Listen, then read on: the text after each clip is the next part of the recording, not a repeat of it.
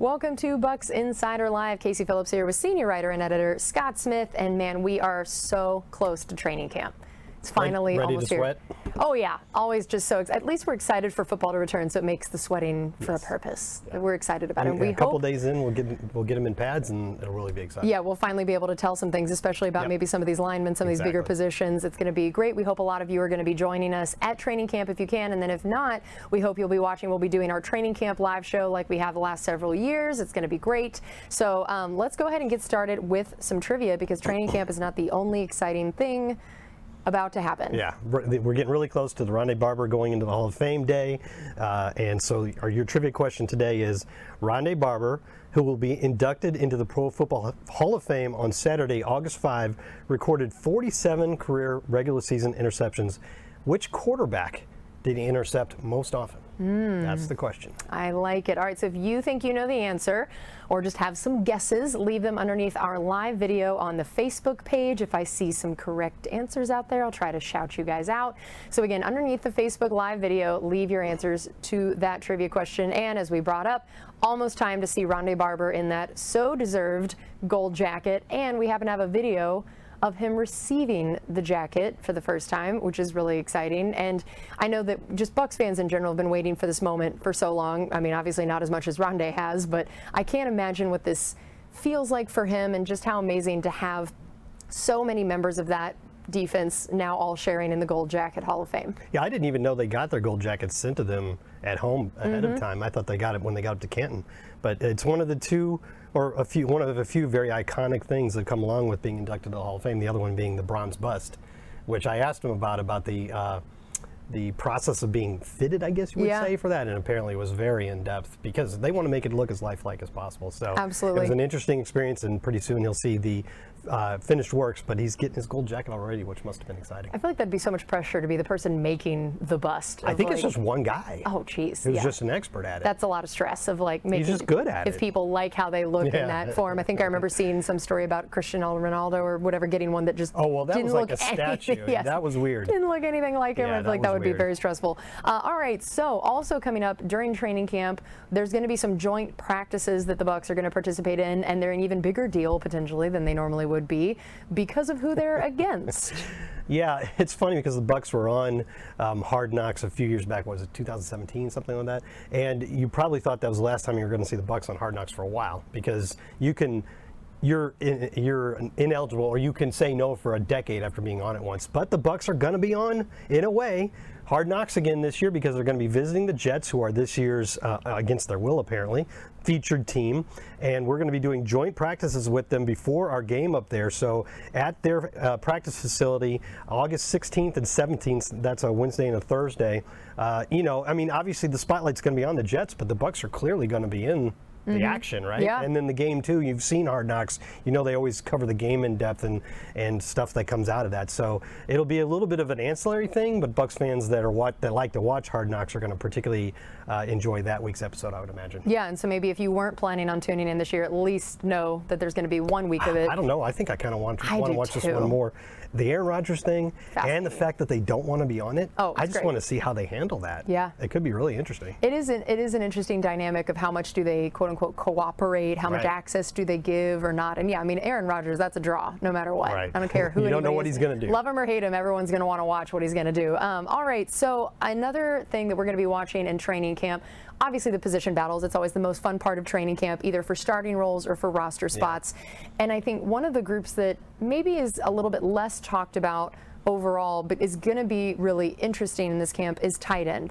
For sure. It felt like for several years there was a lot of certainty in some ways in that position of you drafted O.J. Howard really high. You kind of knew what that was going to be. You had Cam Brate for all those years, that it didn't have as much uncertainty or intrigue, maybe at least at the top of the depth chart. But now this group is so young, very few NFL reps. You've got a young draft pick. You got, I mean, your elder statesmen in the room are in their second year. It's fascinating. Yeah, it's probably the youngest tight end group in the league. And you know, when you had Rob Gronkowski, your tight end room was basically defined as Rob Gronkowski. Right. I mean, you had other guys, but what your tight ends were was Rob Gronkowski. So last year was the first year without him. They drafted Cade Otton and Co. Kieft, and that went pretty well. And that was the beginning of the evolution of this room. And then this year, you draft another guy in the 5th round, Payne Durham, and I think you're going to see how that continues to evolve. And now Brianna Dix, our friend, our coworker, team staff writer, reporter, did a story earlier this week on how that might evolve, looking at what Seattle did, because Dave Canales comes from that offense,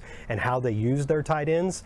And she took a look at how that might translate to how the Bucs use their tight ends, and why the Bucs drafted Payne Durham a year after drafting Co. Kieft and Cade Otton, right? 3 tight ends drafted in 2 years, and those are your top 3 guys, presumably. Yeah. If you look at this, you can see the stark reason. Now, it's a little bit reductive to say whatever Seattle did, the Bucs are going to do. But still, I think you could expect us to move in that direction, because he's going to be bringing a lot of those offensive concepts. Now look at this, 12 package personnel, which is 2 tight ends. The Seahawks last year used it almost 30% of the time, whereas the Bucs were one of the lowest teams in the league at 17.4%. And if you look at the top 3 tight ends and how many offensive snaps they got, their 3rd tight end, Colby Parkinson, had more snaps than our 2nd tight end. Wow. So you see Cade Otton with the most, because he was the true wide end that played 75% of the time and was a blocker and a receiver, but there wasn't that much 2 tight end work. Now with Payne Durham there, who also, like Cade, is hopefully both a blocking and a pass catching threat, you can use more 12 personnel and really not show the defense what you're going to do, and really be able to disguise and run different plays out of the same look, and really just use the tight ends quite a bit more. And I think we're going to see that. That's going to be interesting. All right, well, I see we have an answer. Oh. For our trivia question. I'm going to put it on the screen. Let's see if Kyle is correct. Do we have to reveal that now? Are we revealing? Are we? Yep, this is the reveal. Once I get an answer, I'm giving them credit. All right, Kyle, nice job. Nailed it. Aaron Brooks. I thought that one was a little bit harder. That was challenging. That's pretty darn good. One of our people here on the show, Cody, also got it right. Look so at that. I guess it wasn't as hard as I thought it was. Well, you said you thought maybe Drew Brees. Yeah, I just thought, okay, well, who would have been around a long time and with a team that we would have played a lot? Like, that was just kind of my first thought. But well, the funny thing is that's true of Aaron Brooks and the Saints, but Rondé actually got those 6 interceptions in just 2 games. Which is crazy. He had 2 3 interceptions. There's only been 4 3 interception games in team history by a single individual, and he has 2 of them, and they were both against Aaron Brooks. One of them was in that game at LSU because of hurricane. Which hurricane was that? Katrina? Yeah, Hurricane Katrina. So, Rondé did it to him twice, 6 interceptions. That's the most against any quarterback. You know, it's so funny to me how every time I feel like I learn some new stat that's interesting about the Bucs, the answer is always Rondé or Levante. Like, it's just every time I'm like, really? It's one of the 2 of them. Exactly. That's incredible. It's like when you're watching Family Feud. If you don't know the question, just guess church. Right. Church is almost always one of the answers. Almost always one of the things. All right, so again, as we talk about some things to pay attention to in training camp, we've talked about these position battles and making the roster. Undrafted rookies are always, to me, again, not necessarily something that's getting the biggest headlines going into camp, but is one of those things that is fun to watch because they're the ones just fighting for their lives. They're the ones trying to make the roster, trying to get those last few spots. They may not be somebody you're going to take in fantasy football, but they could be people that can really make some big plays, especially on special teams or other ways throughout the season. If there are injuries, guys that need to step up, there's always 1 or 2 that usually end up being exciting contributors to the team. So what are you paying attention to with that group? You usually have between 15 and 20 of them, and you know going into it that the majority of those guys are probably not going to make it in the NFL.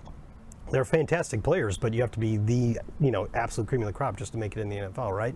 But what is a success? What would you call a success for a guy who doesn't get drafted, signed as an undrafted free agent? Personally, I think if they're around for a second cap, that's already a success. That means they've maybe gotten a spot, on the active roster, but if not, maybe they got a spot on the practice squad, stuck there the whole year, maybe they got elevated for some games, saw some action. So I'm just looking at the last 3 years, and these were guys that were undrafted free agents, like in the leftmost column in 2022, and they're back now. So they still have a shot to make it with the Bucs or in the NFL. And you look at a guy like Devin Tompkins, obviously, he's going to be battling for the 4th receiver job, for the kick return job that he had for a portion of last year. Right now, Nolan Turner is basically the 3rd safety on the depth chart. You look at 2021, it was kind of a shorter list. And while those guys made it back, none of them really stuck. But then you go back to 2022, 2020, you see Cam Gill there. Wow. You see Nick Leverett, who started a whole bunch of games last year. John Mulchin's still around. Mulchin's still around trying to make a spot. And a lot of those guys, they've gotten their foothold in the NFL, and that is the very first, that should be the very first goal for every guy that's undrafted, or even the late round draft guys. It's just like, I got to do enough to show that they should keep me around. I'm showing something that they think, maybe even if it's not right now, because we have that spot filled, somewhere down the road, this guy's going to be important for us. So, yeah. you know, for all those guys that make it even to a second camp, to me, that's already a success, and it's put them in position to be even more successful. One of the things I always think is interesting around these guys with camp is that it's one of the areas where there's like some deception used, because coaches won't always want to talk about the guys they really like. Yes. Because they don't want other teams 100% true. to know and try to steal them or whatever if they end up wanting to try to bring them back on a practice squad. And so I feel like that's one of the really fun areas to come to camp, see if you can pick out who those guys are, and be able to say you knew, even though Coach or Jason weren't talking about it in their press conferences. I always think that's an interesting thing. I've even had, I won't name any names, but I've even had people in the personnel department say, hey, if you can, don't write about that guy. Yep. So if you're writing about this guy who seems like he's an undrafted guy or something, if you're being allowed to write about him, he's probably not going to make it. Or if you're writing about guys they'll let you write about guys like Mike Evans because you know you're going to make it. If you write about the guys that are on the bubble, they'd prefer you didn't. They prefer, because they know that their scouts look at other teams' websites and see what they're writing about. And so they're like, we know we do it, so they probably do it too, and let's just not bring attention to these guys. I think you should write about the fact that I'm auditioning to be a wide receiver, see if other teams start picking it up, call and see if that works. To find out, get some film on this person. We got to give this a shot. All right, that is going to do it for us on Bucs Insider Live. Again, we will be back here. Camp is starting really next week. I can't believe it. Next week. There we are. So make sure you're staying tuned for all the coverage on Buccaneers.com for all of our training camp lives, and we'll see you then.